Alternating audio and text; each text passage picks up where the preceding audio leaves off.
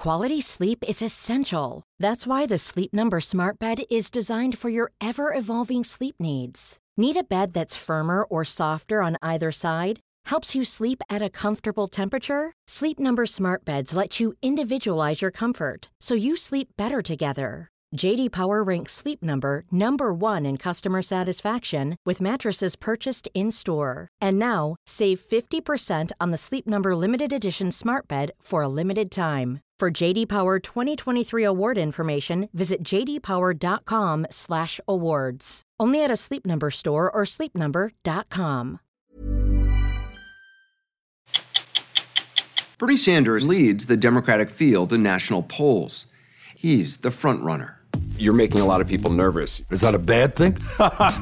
Bernie Sanders has been arguing that everyone can have health care, education, and a decent-paying job. Let's use the federal government to protect the interest of working families. Isn't that a dangerous message for Democrats? Blah, blah, blah, blah. Liar. And that's just one of Bernie Sanders' many proposals.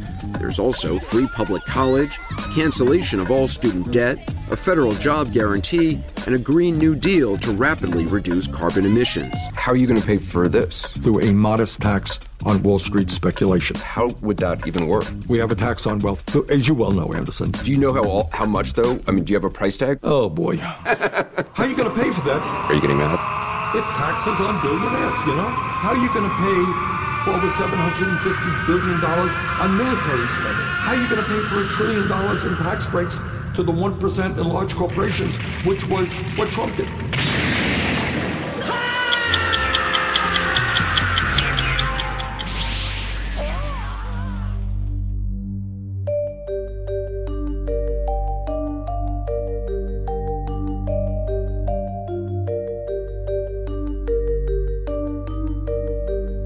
This is Intercepted.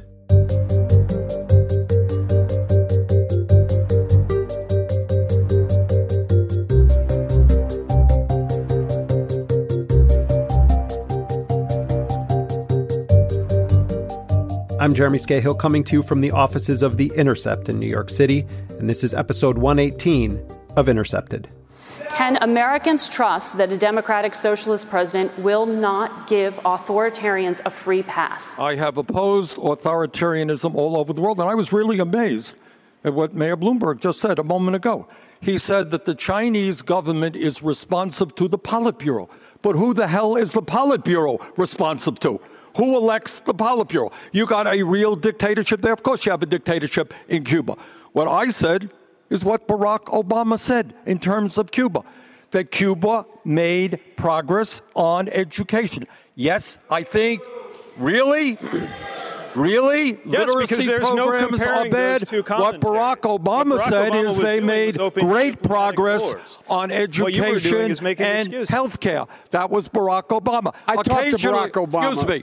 Occasionally, it might be a good idea to be honest about American foreign policy. And that includes the fact that America has overthrown governments all over the world, in Chile, in Guatemala, in Iran. And when dictatorships, whether it is the Chinese or the Cubans, do something good, you acknowledge that. But you don't have trade love letters with them. This is 2020. Mr. Vice President. There are a few patterns in the media and political discourse in this country that I want to take a few moments to address. And they have to do with the way that the Bernie Sanders campaign is discussed on the airwaves of corporate media outlets and publications, as well as among the elite class of the Democratic Party establishment, and also among some of the so-called Never Trump Republicans who have made an alliance with these Democratic elites. In short, what we are witnessing is the beginnings of the cataclysmic meltdown that will occur in various sectors of the U.S. political class, elite class in the United States, if Bernie Sanders wins the majority of delegates in the Democratic primary. I'm reading last night about the fall of France in the summer of 1940, and the general, Renault, calls up Churchill and says, "It's over." And Churchill said, "How can it be? You got the greatest army in Europe. How can it be over?" He said, "It's over." So I had that suppressed feeling. I can't be as wild as Carville, but he is damn smart, and I think he's damn right on this one. Now, it has unfortunately become very low-hanging fruit to look at MSNBC's coverage of this primary for a sense of how out of touch, delusional, and frankly demoralized the Democratic establishment and its pundits are.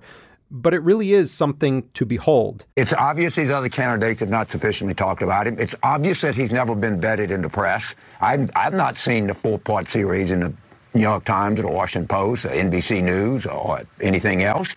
And then you have this shameless class of neocons, lifelong right-wing Republicans, so-called conservative pundits who call themselves the Never-Trumpers.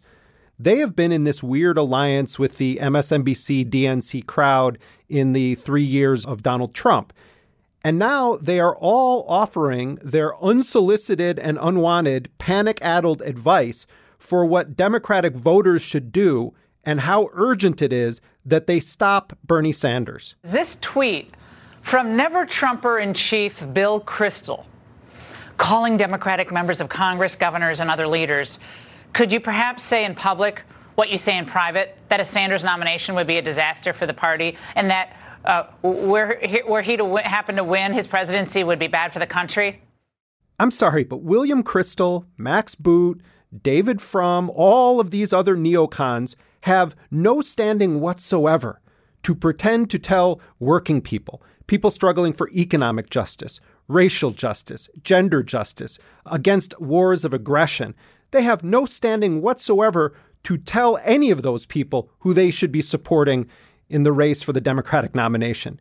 In fact, I would say that these people should not be able to go out in public without being asked repeatedly about their support for all of the civilian lives across the globe that have been lost because of the wars that they promoted and enabled.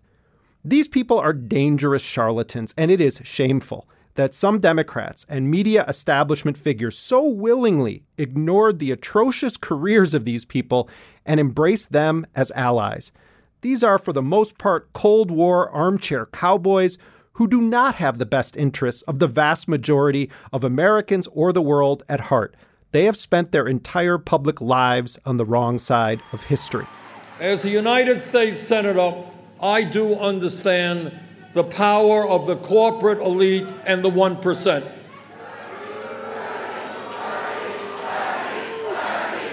They have literally unlimited amounts of money. They have significant control over the media, over our economy, and over the political life of this country. But at the end of the day, the 1% is 1%. Bernie Sanders has been in opposition his entire political career. He has run for election repeatedly, taken on major corporate and political forces. He has been vetted. The campaign of Hillary Clinton spent substantial resources on so-called opposition research against Bernie Sanders and produced absolutely nothing that could effectively tar Sanders. One of the wealthiest people on earth, Michael Bloomberg, is right now spending mega millions trying to smear Bernie Sanders. And it's a bit ironic and frankly nuts that Bloomberg, with all of his heinous, well-documented skeletons that are not in the closet but are literally walking around in public, for him to pretend to be the veteran-in-chief of Bernie Sanders? Here's the fact. If there was any real dirt, I mean consequential facts about Bernie Sanders, they would have already been reported on, leaked, weaponized. And so what do we have now? Red baiting. This was predictable, and it was definitely part of the Clinton attack on Sanders back in the 2016 campaign. Question you were asking Senator Sanders, I think in that same interview, he praised what he called the revolution of values in Cuba and talked about how people were working for the common good, not for themselves. I just couldn't disagree more. You know, if the values are that you oppress people, you disappear people, you imprison people, even kill people for expressing their opinions, for expressing freedom of speech, that is not the kind of revolution of values that I ever want to see. Now, once again, this red baiting is emerging as a central tactic that is being used by Democratic Party elites and by Bloomberg, Joe Biden, yes, Pete Buttigieg, and by Republicans and Donald Trump to attack him. There is this alliance now between the GOP and the Democratic establishment to use Red Scare tactics against Bernie Sanders. This is the central strategy of the bipartisan coalition opposing Bernie Sanders, McCarthyism. But the problem is the real winner last night, I believe, was Putin.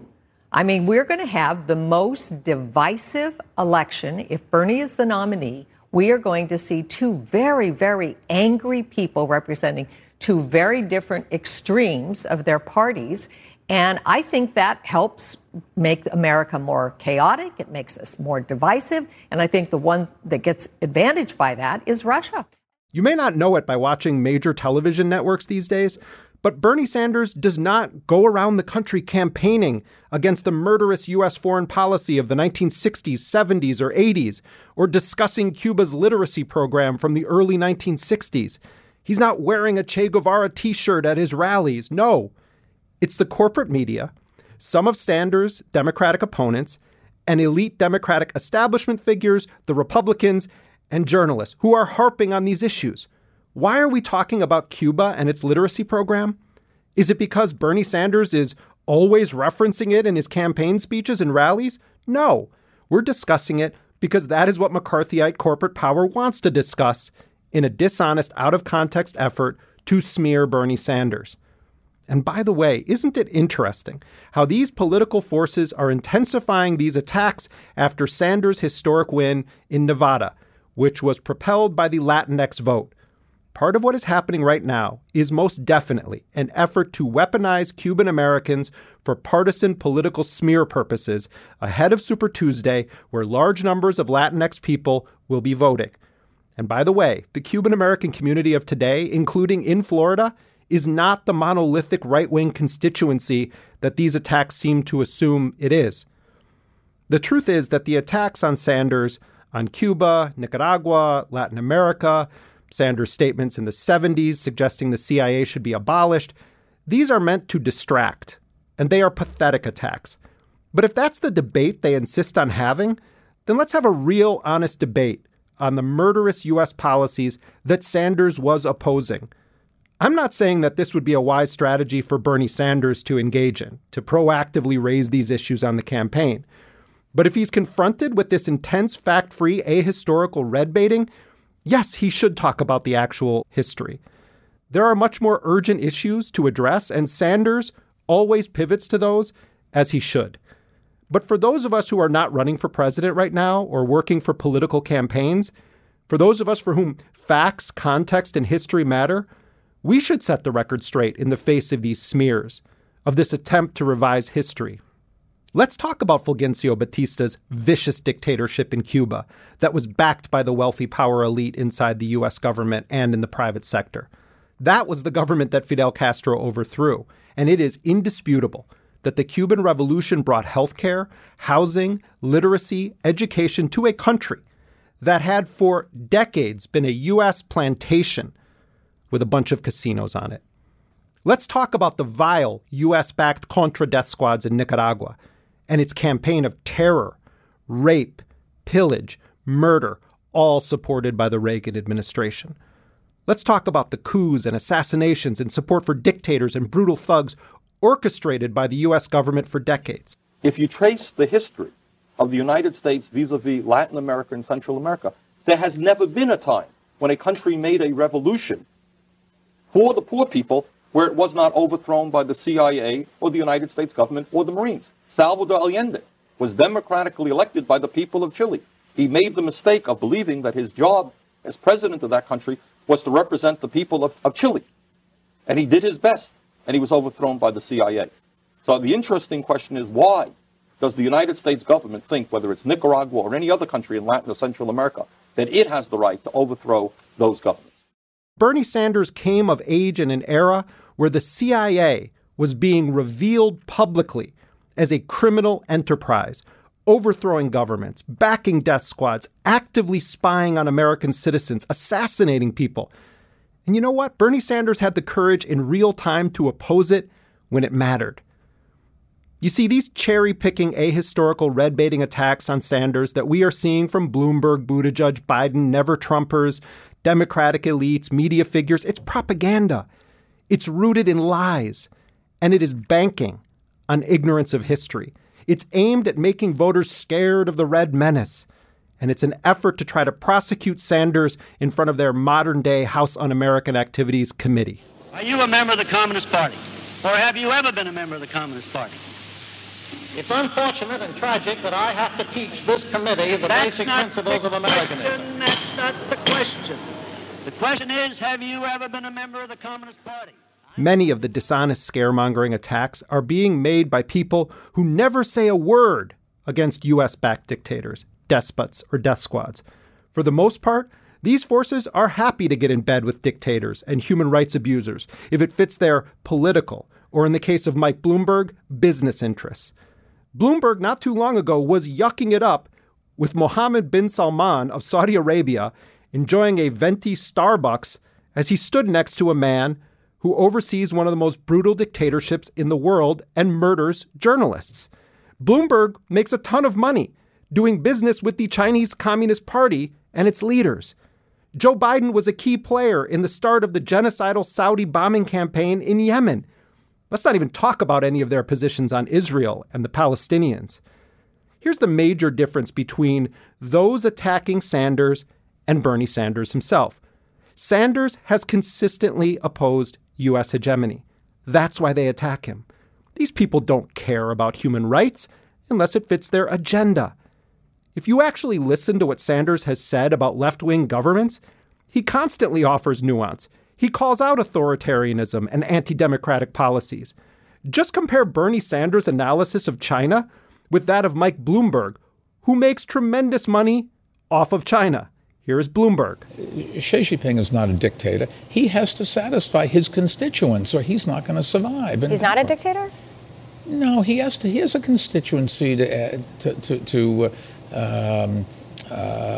answer to. He doesn't have a vote. He doesn't have a democracy. And now here's Bernie Sanders. I happen to believe in democracy, not authoritarianism.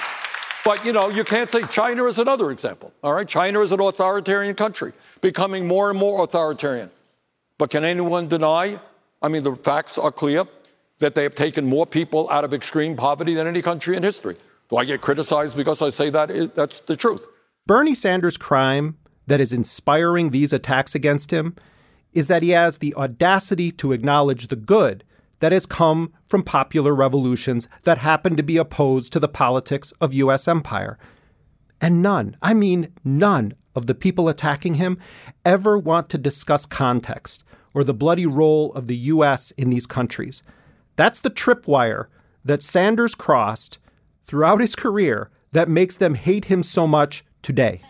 There's this one thing that they did, and American voters don't understand nuance. They hear communism. No. There's no way around that. This is as bad as you know who's saying there were good people on both sides. Yeah. It's the same thing. There's no way to get. I don't agree. Oh, I do. Once you start saying, well, Hitler wasn't so bad because but he didn't say that. But no, he didn't say that. But to a Cuban person, it's just as bad. I agree. It's just as bad. I don't endorse political candidates, and I do not think that Bernie Sanders is some sort of political savior. I have my disagreements with some of Sanders' policy and record. We've discussed some of those on this show. And by the way, there are a lot of leftists in this country who believe that Sanders is being too harsh in his condemnations of Cuba, or are opposed to Sanders' positions on, for instance, drone strikes and some U.S. wars. Bernie Sanders is not a revolutionary socialist. He's a democratic socialist. And with all that said, Bernie Sanders has proven himself since 2016 to be a great vehicle for change, certainly within the constraints and corruption of the U.S. electoral system. But both within and outside the electoral process, Bernie Sanders has made possible the building of an incredibly diverse, horizontal movement that could radically transform this country and the world for the better. And he's done it by lifting up the movements and people and communities who have been doing this work far longer than Sanders has been running for president. And that's the key. Fast forward this campaign. Who is the only candidate to call to break up ICE and CBP? Senator Bernie Sanders. That matters. All of this matters. And when it comes to politics, you get what you pay for. And when you have candidates bankrolled by billionaires, who are they going to work for? Who do you think they're going to work for? Bernie Sanders is an imperfect messenger for sure, but he has done the work, kept focus, and inspired so many people across racial, economic, gender, and ethnic lines to fight for something bigger than themselves. Remember that when you watch the desperate smears against him. Remember that what they are really trying to stop has nothing to do with Fidel Castro or the Sandinistas or Bernie Sanders' honeymoon. This is about stopping the masses of people who are sick and tired of a system that is based on oppression and rooted in defense of a system where the rich and powerful rule all of our lives.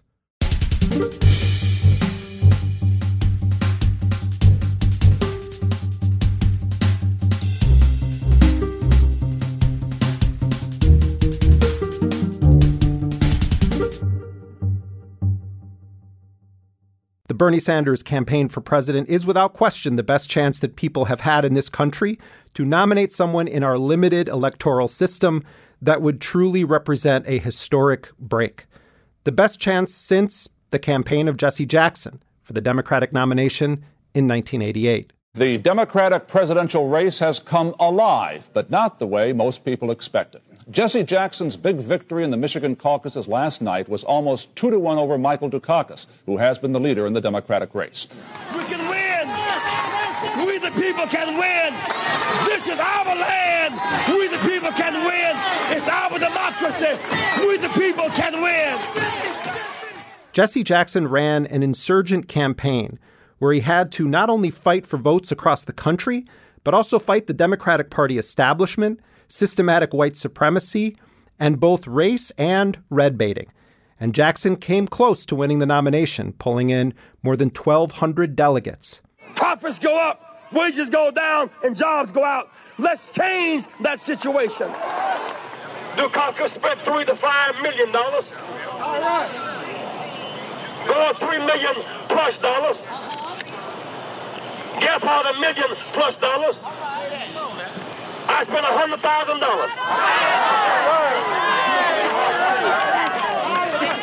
Poorest campaign, richest message. We took on the Goliath with our slingshot, and we came back home a victor. Instead, the party backed the more establishment white candidate. And the exact same lines that are currently being used to attack Bernie Sanders, saying he won't be a viable candidate in the general election against Trump, those were used against Jesse Jackson, going up against George H.W. Bush, vice president to Ronald Reagan. Michael Dukakis, who was the Democratic nominee in 1988, would go on to lose that election to Bush, who won 40 states in the Electoral College and the popular vote. Every one of these funny labels they put on you, those of you who are watching this broadcast tonight in the projects, on the corners, I understand. Call you outcast, low down, you can't make it, you're nothing, you're from nobody, subclass, underclass. When you see Jesse Jackson, when my name goes in nomination, your name goes in nomination. I was born in the slum, but the slum was not born in me. And it wasn't born in you, and you can make it. Wherever you are tonight, you can make it. Hold your head high. Stick your chest out. You can make it. It gets dark sometimes, but the morning comes. Don't you surrender. Suffering breeds character. Character breeds faith. In the end, faith will not disappoint. You must not surrender. You may or may not get there, but just know that you are qualified and you hold on and hold out. We must never surrender. America will get better and better. Keep hope alive. Keep hope alive. Keep hope alive. On tomorrow night and beyond. Keep hope alive. We will never know what would have happened if Jesse Jackson had been the Democratic nominee in 1988, or if he had been the vice presidential candidate instead of Texas Senator Lloyd Bentsen. But what we do know is that throughout modern history, the favored candidates of the Democratic establishment during the primaries do not exactly have a stellar record in the general election. Jesse Jackson is still fighting the fights he always has. He's campaigning for economic and racial justice, even as he battles the affliction of Parkinson's disease. Jackson is currently on the ground in South Carolina, where he says he's not endorsing any candidate at this point in the race. His focus, he says, is to register people to vote in the state of his birth. This week, Jackson has a new column in the Chicago Sun-Times confronting the scaremongering surrounding the term democratic socialism. It's titled, "The Important Word in Democratic Socialism is Democratic." Joining me now from Columbia, South Carolina, is the legendary civil rights activist, former presidential candidate, the Reverend Jesse Jackson. He won the South Carolina Democratic primary in both 1984 and 1988. Reverend Jackson, thank you so much for being with us on Intercepted. Good morning. Before we talk about the specifics of democratic socialism, what's your response to these red-baiting attacks against Senator Bernie Sanders? It seems to me if Bloomberg wants to defeat Trump, he should run against Trump in the Republican primary. This race began a year ago. He said the first 10 rounds of the fight. Then during the fight in the 11th round, he's first, other people are tired and broke, and kind of runs roughshod to them. I mean, the Democratic Party's rules do not make sense to me. Iowa and New Hampshire are white primaries, which are outlawed in the 40s. And then you have New Hampshire, you have Nevada and South Carolina. You really should have had Nevada, South Carolina, Michigan, and Illinois on the front side, as opposed to Iowa and New Hampshire, number one. Number two, I think that you also have a situation where Democratic Party should not allow Super Tuesday as we know it to be. From California, 1 of every 10 Americans is Californian. From California to Rhode Island in one day. It's stacked against people who don't have much money. If you had South Carolina and Nevada, Michigan, Illinois, Kamala Harris and Booker would stand a chance in Castro. They got wiped out in white primaries. Exhausting the time and the money. The idea of having a Super Tuesday where you run from California to Rhode Island in the same day is irrational. I mean, except for the person who has enough money to operate from coast to coast with that kind of money. Bernie Sanders has shown where he can compete, he does well. But it's going to be very difficult 2 weeks from now to compete in 14, 15 states on the same day. Well, Andy's going to be facing this onslaught of negative attack ads from Mike Bloomberg, who's worth $60 billion. Well, the thing about the attack ads, they're attacking Bernie about saying something nice about Castro. They don't ever mention Batista. Things have to be put in context. I mean, Batista turned Cuba into a casino island for the rich and the gangsters. Castro emerges in that situation and salvaged a lot of people. Now, he was authoritarian, but extremes beget extremes. So I'm concerned that even the Castro thing is seen as not a good Democrat. In the same season, from 1880 to 1950, 5,000 blacks were lynched. Almost no president did a thing about it. Remember, none did a thing about it. You know, Reverend Jackson, at the same time that we have these attack ads running against Bernie Sanders and this relitigation of Bernie Sanders' comments during the period of the U.S. dirty wars in Central and Latin America, you have this demonization of Sanders going on because he calls himself a democratic socialist. If I know my history correctly, the late Dr. Martin Luther King, and of course you were with Dr. Martin Luther King at the Lorraine Motel. You were there in the trenches every day organizing in the civil rights movement. Dr. King also was red-baited. Dr. King also spoke of a democratic socialism and against savage capitalism. The operative word is democracy, all for and by the people. We had democracy and lynching coexist. Democracy and denial of women's right to vote coexist. Democracy and the right, denial of blacks the right to vote. So just to socialize the process of education, health care, and jobs and wages. That's fair. I think they confuse socialism, say, with Venezuela, Cuba, and China. In other words, Bernie is a kind of Roosevelt socialist. I mean, when Roosevelt proposed Social Security, they were almost run out of the country. Social Security was for distance from working individualism for the poor and subsidy for the wealthy. Even today, the streets of socialism, the rich, $1.5 trillion tax cut, doing corporations pay no taxes, that's socialism. Interstate highway, socialism. The military, a social institution. Universities, the bridges, the ports. They fair distribution of resources. That's all he's really saying. Now, Reverend Jackson, it seems that on the one hand, you have Bernie Sanders running against Donald Trump. You have Bernie Sanders running against his competitors in the Democratic primary. But I would also assert that in a clear sense, Bernie Sanders is also running against the DNC, the elite of the Democratic Party's leadership, and really arcane rules that you also faced when you ran for president, particularly in 1988, that seem to want to give the power brokers, the shadow brokers of the Democratic Party, the final word on who the nominee is going to be. What is your assessment of the way that the Democratic...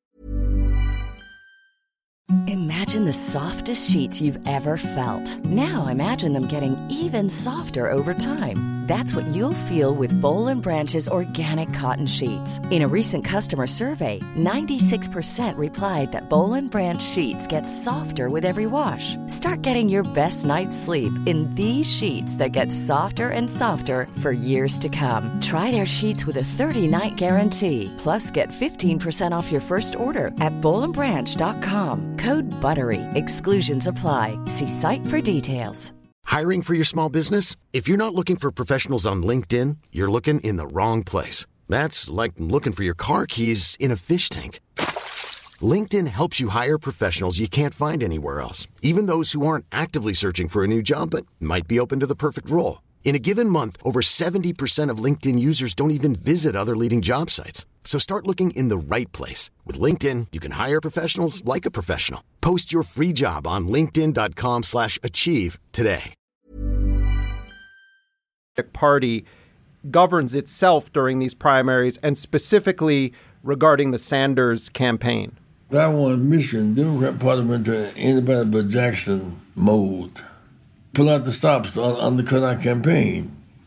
Bernie represents a vast body of people. If they destroy him through some unjust situation, the party will split and will not be reconciled. I think Bernie and Elizabeth Warren are on the same side of history in terms of a sense of humanity and a sense of the consumer protection, legal protection, voter protection. They want to protect those who've been locked out. Talk a little bit about the campaign that was waged against you by powerful people in the Democratic Party when you ran your incredibly inspiring run for president in the 1980s, both 84 and 88. Well, the notion that a black could not win was the prevailing thought. We got double digits an hour without a budget. Maybe we got 400 delegates plus in 84 with less than $10 million budget. In 88, $19 million budget, we got 1,200 delegates. What happened was we ended winner take all for proportionality. So if Hillary wins California, Ohio, Pennsylvania, and Texas, in 08, if you're playing by the 84 rules, she's the winner. Hillary wins by 3 million votes and loses. In 2018, we win by 9 million votes and lose the Senate seat. So this issue of fair rules becomes critical to making democracy work. Right now, of course, we're on the eve of the first primary of the Democratic campaign where a sizable number of African Americans are going to be voting, of course, in South Carolina. Joe Biden has referred to African American voters in South Carolina as his firewall.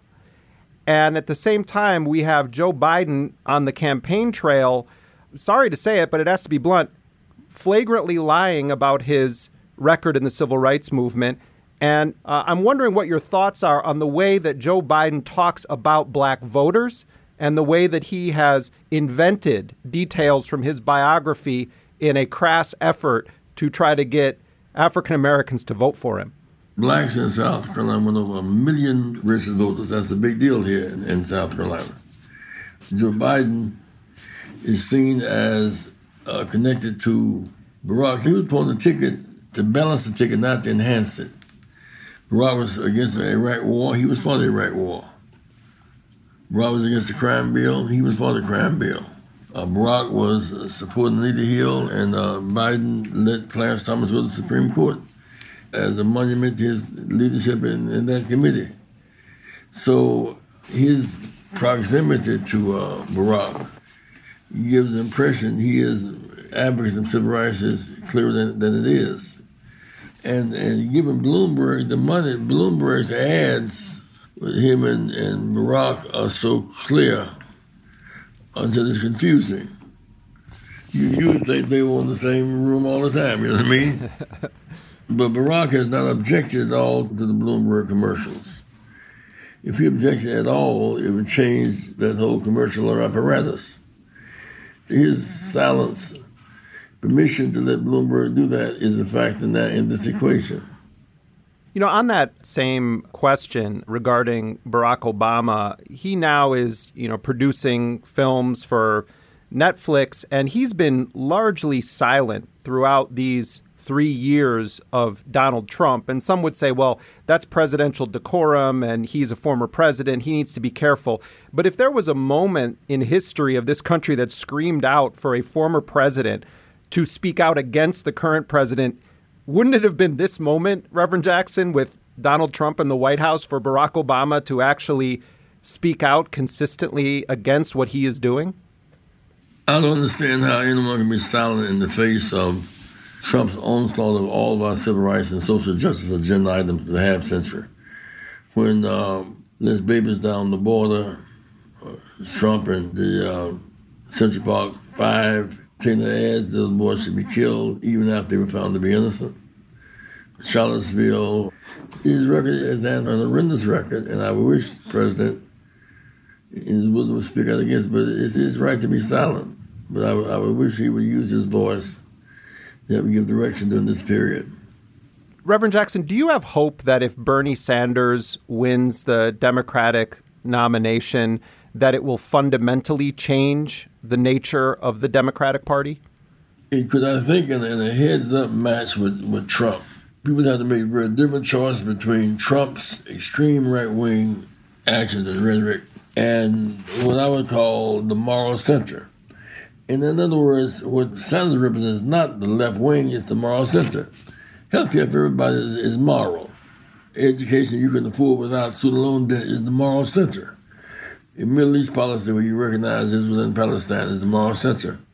When you launched your bid for the presidency in 1988, one of the only publicly elected officials in the country to endorse you was Bernie Sanders. And Sanders, when he announced his campaign for the U.S. Congress, spent much of his time in that announcement actually talking about you and your campaign for president. I'm wondering if you can put Bernie Sanders in a historical context when we talk about the whole arc of American history and what this campaign represents today. Well, Bernie represents direction, not complexion. He stood up for me in '88, and we won Vermont, the whitest state in the country. I recognize that. I will not go against Bernie, but I've not made the decision to endorse anybody. When we talk, I share with him my observations, and share with Elizabeth Warren my observations, but I'm not endorsing anyone at this point. But I think the idea that somehow Biden has logical inheritance of the black vote in South Carolina is not sound judgment. We were saying no to Clarence Thomas. He said yes to Clarence Thomas. We said no to the crime bill. He said yes to the crime bill. No to the Iraq War. He said yes to the Iraq War. He's on a different side of history. It's his right to be there, but he might well own up to his side of history. What is your analysis of why so many members of the Congressional Black Caucus have lined up behind Joe Biden? I think at first it looked as if he couldn't lose. And the Democratic machinery is lined up for Biden. But his message is not addressed the pain of our people. I'm not sure what moderate means. People don't have affordable health care. I'm not sure what moderate means to us. Matter of fact, it means very little to us. Are there any ways in which you think that a Bloomberg presidency would be fundamentally better than a Trump presidency? If it came down to the two of them, it would be. Their style is the same in terms of authoritarian leadership. But Bloomberg has a decency that's different than Trump's. And we seek to gain favor with Democrats, but while Trump seeks to gain favor with the extreme right wing. Do you think that a ticket of Bernie Sanders and Elizabeth Warren beats Donald Trump and Mike Pence? It's hard for me to make that kind of projection. There's so much alike, I'm not sure. And in many regards, I'm not sure it would be broad enough. I believe it takes two wings to fly, left and right wing to fly.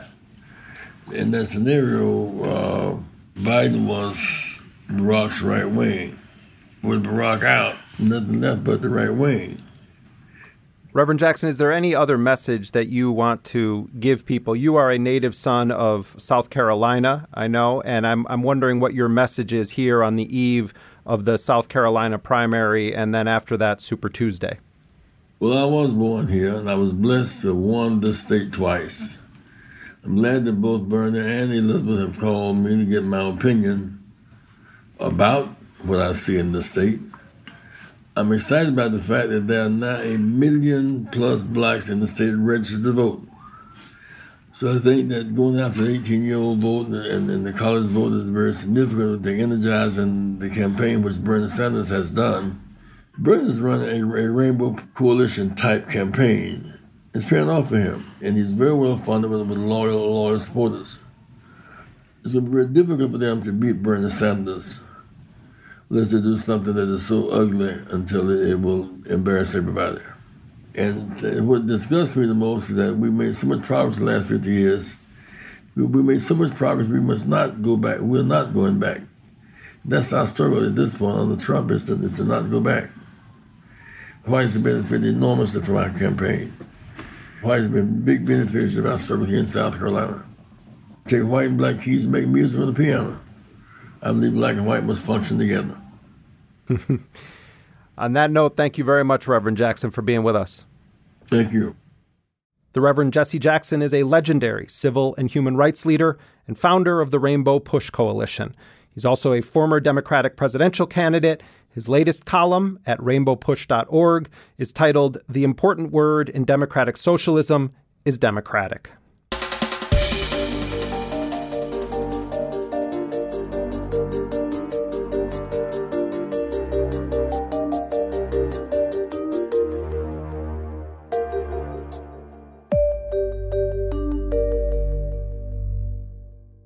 Well, with the South Carolina primary coming up this Saturday, Joe Biden is basically in a statistical dead heat with Bernie Sanders, if the polls are to be believed.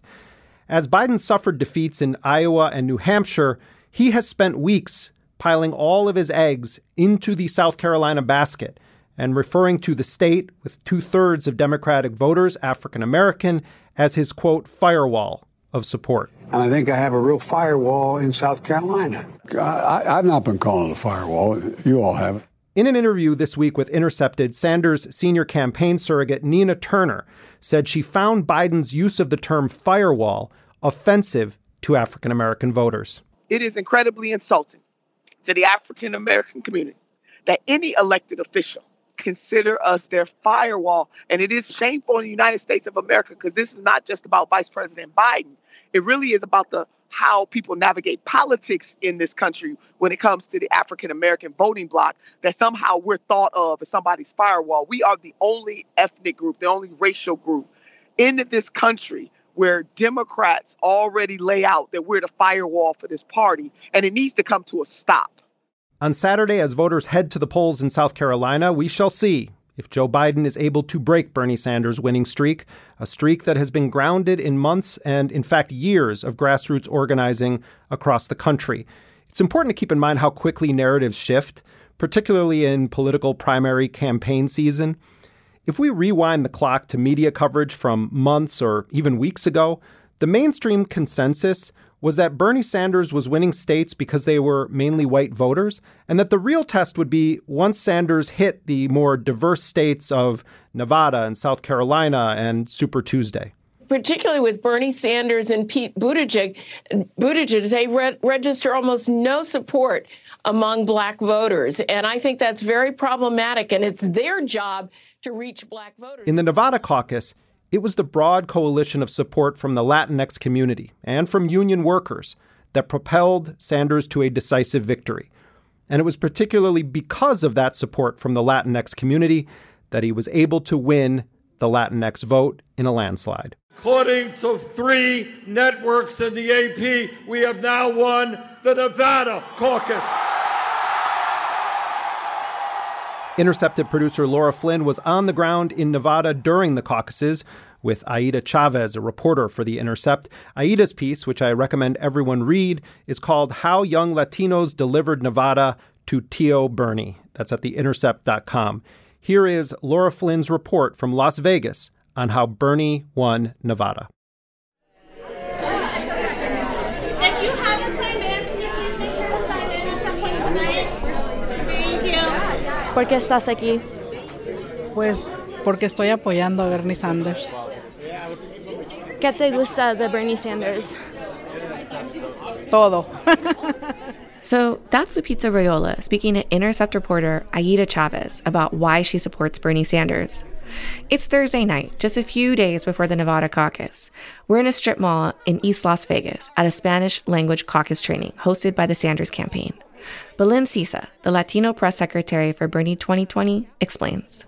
So what is going to happen at this caucus training is that we are going to explain what a caucus is, how you participate in it, and why it's important for people to go on Saturday. And so this training is taking place at the offices of Make the Road Action, which is an organization mobilizing immigrant and working class communities on issues like economic justice, immigration, and housing, among others. Colorful posters line the walls with slogans reading "Families belong together," "End the school-to-prison pipeline," "Housing justice for Nevada," and "Medicare for all." The organization actually officially endorsed Sanders last month. Are you here for the training? Just before the training gets started, Aida and I meet Christopher Santoyo. He began volunteering for Bernie Sanders in 2015 when he was only 15 years old. Now that he's old enough to vote, he's ready to caucus for him. I think it's a huge difference when you talk about Bernie Sanders and Joe Biden, because when I look at Bernie, I think of change. When I think of Joe Biden, I think there is no fundamental change that would occur. And he's convinced his parents and other family members to support Sanders as well. These ideas are so radical to them, like free college, or the Green New Deal, Medicare for all. And then when you actually have a serious conversation as to seeing it from our lens, they really start to change. They're like, why do you want education for all? It's going to ruin the system, won't make people unmotivated. And they're like, well, why not? You know, my whole generation, my friends, my family, they're all drowning in student loan debt. Why do you think Bernie has such overwhelming support from Latinos? I think a lot of it has to do with education for all, because specifically my family, my parents, they really wanted me to go to college. I did at one point go to college. I had to leave because it started getting very expensive. Education is very important in Latino families, and when you can't go to college because of something of money, it's really difficult. I think Medicare for all as well. I think when I grew up, my family they were immigrants, now they're citizens, thank God. And I remember I was always sick, and my mom was like, oh no, we can't go to the hospital, it costs too much. And I think just those two policies in itself, Medicare for all and education for all, what makes Latinos support Bernie. This caucus training, conducted completely in Spanish, is just one of many examples of the Sanders campaign efforts to reach Latino voters in Nevada. On Monday, actually, Aida was out covering a campaign-organized soccer tournament, also on the east side of the city. At the end of the day, there are all these areas and communities where Bernie's the only one showing up.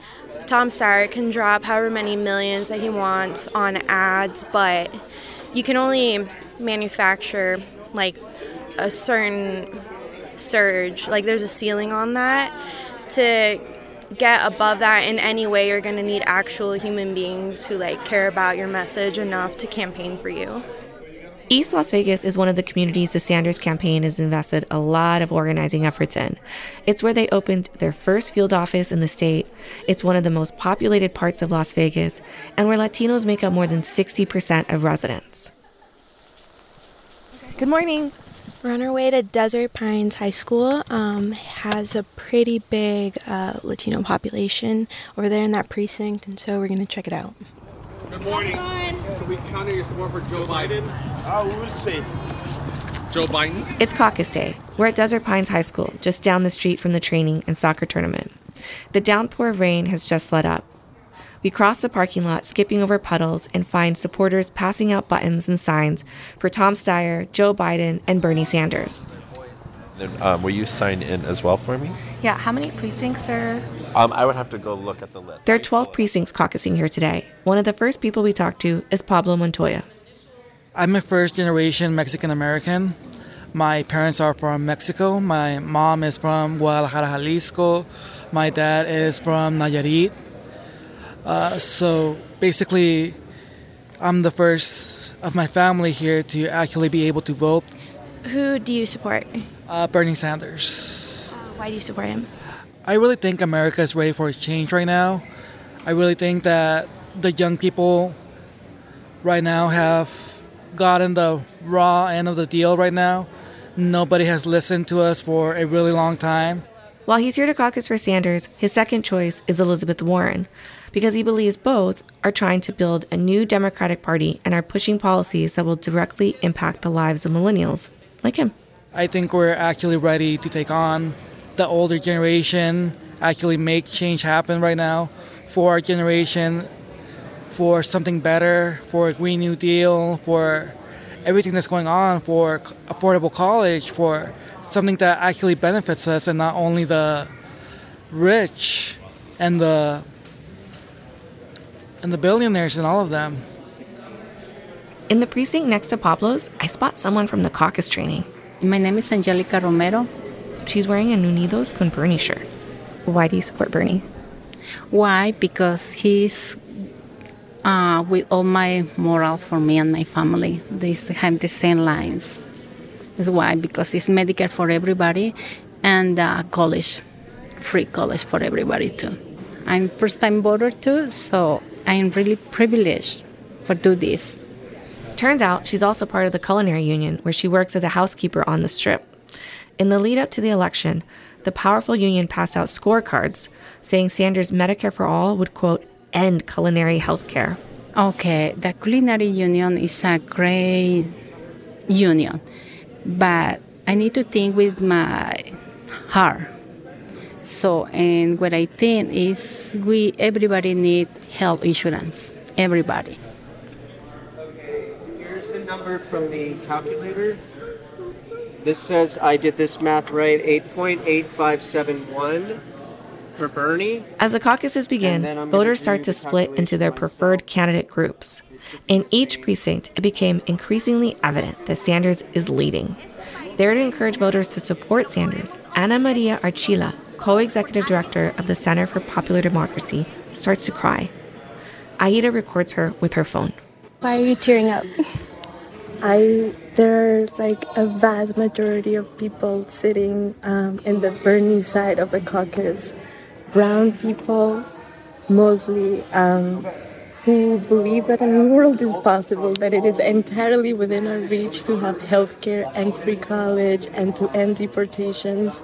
And I'm so moved by the hopefulness of people in a moment of so much darkness, and that's why I cried. As the caucuses wrap up, Ana Maria sits down with me in the Desert Pines High School courtyard. Leaving her home in New York to join the campaign in Nevada and help get out the vote, her job today is to speak to voters whose candidates aren't viable and convince them to vote for Sanders. I asked people to imagine what it would feel like to live in a country where we don't have to worry about losing our healthcare if we change jobs, if we move to another state. I asked them to imagine what it would be like for our kids to go to college without being saddled by massive debt. I asked them to imagine what it would be like to live in a country where we're not constantly worried about deportations. And I said, if you like that vision, then join the Bernie campaign. It's her first time campaigning in a presidential primary, but she understands that Latinos are playing an important role in the elections and that Sanders is taking it seriously. What do you think about Sanders' efforts to reach out and organize the Latino community throughout the country? His campaign has done such a good job. They first really engaged community organizations to shape their platform. I know that they asked us what should go into the immigration platform, what should go into the housing platform. And then he has been so courageous at talking, by saying that he will include immigrants in healthcare, that yes, he will include immigrants in his promise of free college, and he will do a moratorium on deportation. So I think the way that he has been bold and courageous on his issues has really allowed people to kind of build deep trust. And then on the ground, his campaign is amazing. Yesterday, I spent some time volunteering, knocking on doors, and the training happened in someone's living room.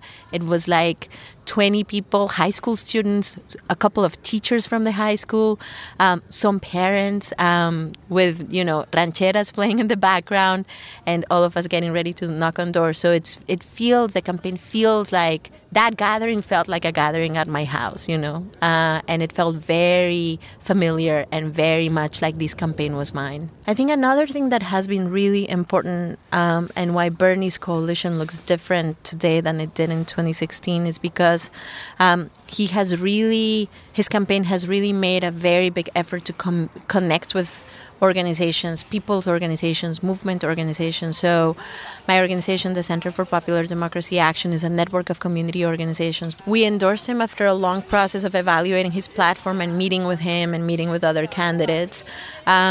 His campaign was able to attract the endorsement of the Sunrise Movement, of People's Action, of Mi Gente, a network of Latinx people across the country. And I think they know by the way that they courted this endorsement that they cannot do it alone, that they cannot build a movement just from a political campaign, and that they cannot win alone. And they respect and value people who are organized. And it showed up here in Las Vegas. They worked very closely with Make the Road Action, an organization of immigrants who actually had a huge rally just a week ago here in this high school, in Desert Pines High School. Almost 2,000 Latinos came and then marched with Bernie to an early voting site. So that has been a really important and different thing.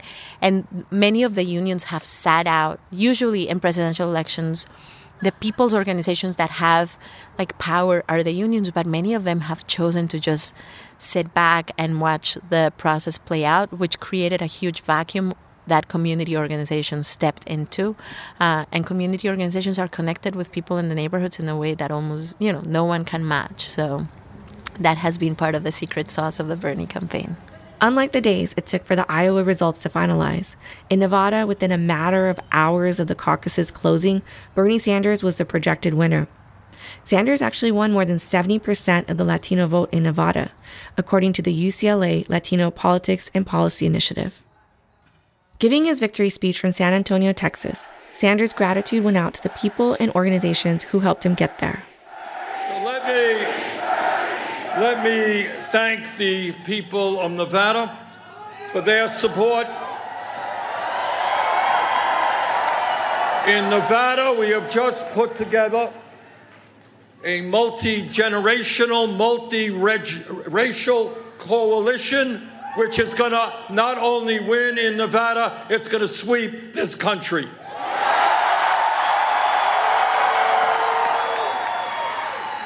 And in Nevada and in New Hampshire and in Iowa, what we showed is that our volunteers are prepared to knock on hundreds and hundreds of thousands of doors.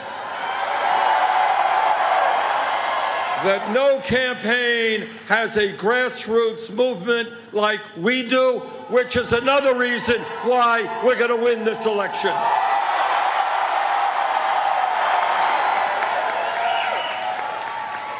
In Nevada, I want to thank our rank and file union members. I want to thank Make the Road and all of the grassroots organizations that helped us win there. On Monday, I call senior advisor to the Sanders campaign, Chuck Rocha, to find out how the strategy in Nevada compares to efforts in other states. Much like we've done with our Latino strategies, our African-American outreach is reflective of the same values. Where in South Carolina, for example, over 80% of our staff are people of color and predominantly African-American, and over 80% of that staff is from South Carolina. So again, really organizing in those communities where that staff has been on the ground well over 7 months is the key to securing that. People of color, black and brown voters, are used to Democrats coming into their neighborhoods 2 weeks before the election asking for their votes like all of these candidates are doing right now. But we've been in those meetings working out over 7 months. Similarly, in Texas and California, major Super Tuesday states, they set up offices months ago, launching robust, on-the-ground organizing efforts. The key to Bernie Sanders' success is not just the issues, which are super important, but it's actually taking time, especially in black and brown communities, to spend the time in the communities, even asking them for their vote. People want to know what are these grandiose policy positions and nuances that really move people to vote. The way you get people to vote is you go to their neighborhood and you ask them to vote and you give them a reason to vote. That's what Bernie Sanders has done. When you've got community organizers behind you, it's not so shocking to realize how the Sanders campaign won 3 states. More than anyone, they understand what it takes to build a movement.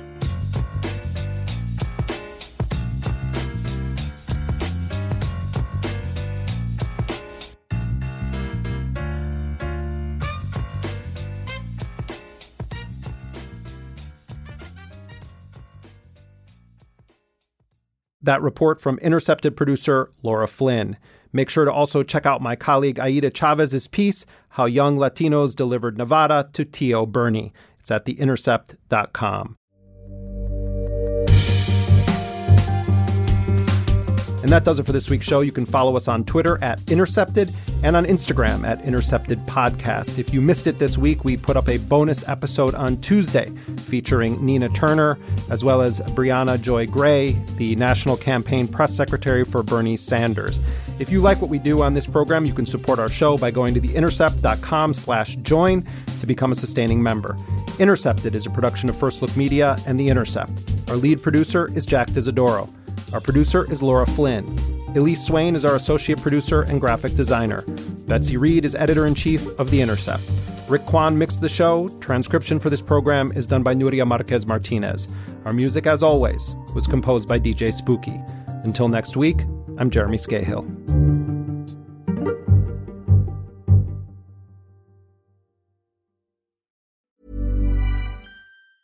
Ever catch yourself eating the same flavorless dinner 3 days in a row? Dreaming of something better? Well, HelloFresh is your guilt-free dream come true, baby. It's me, Keke Palmer. Let's wake up those taste buds with hot, juicy pecan-crusted chicken or garlic butter shrimp scampi. Hello Fresh. Stop dreaming of all the delicious possibilities and dig in at HelloFresh.com. Let's get this dinner party started.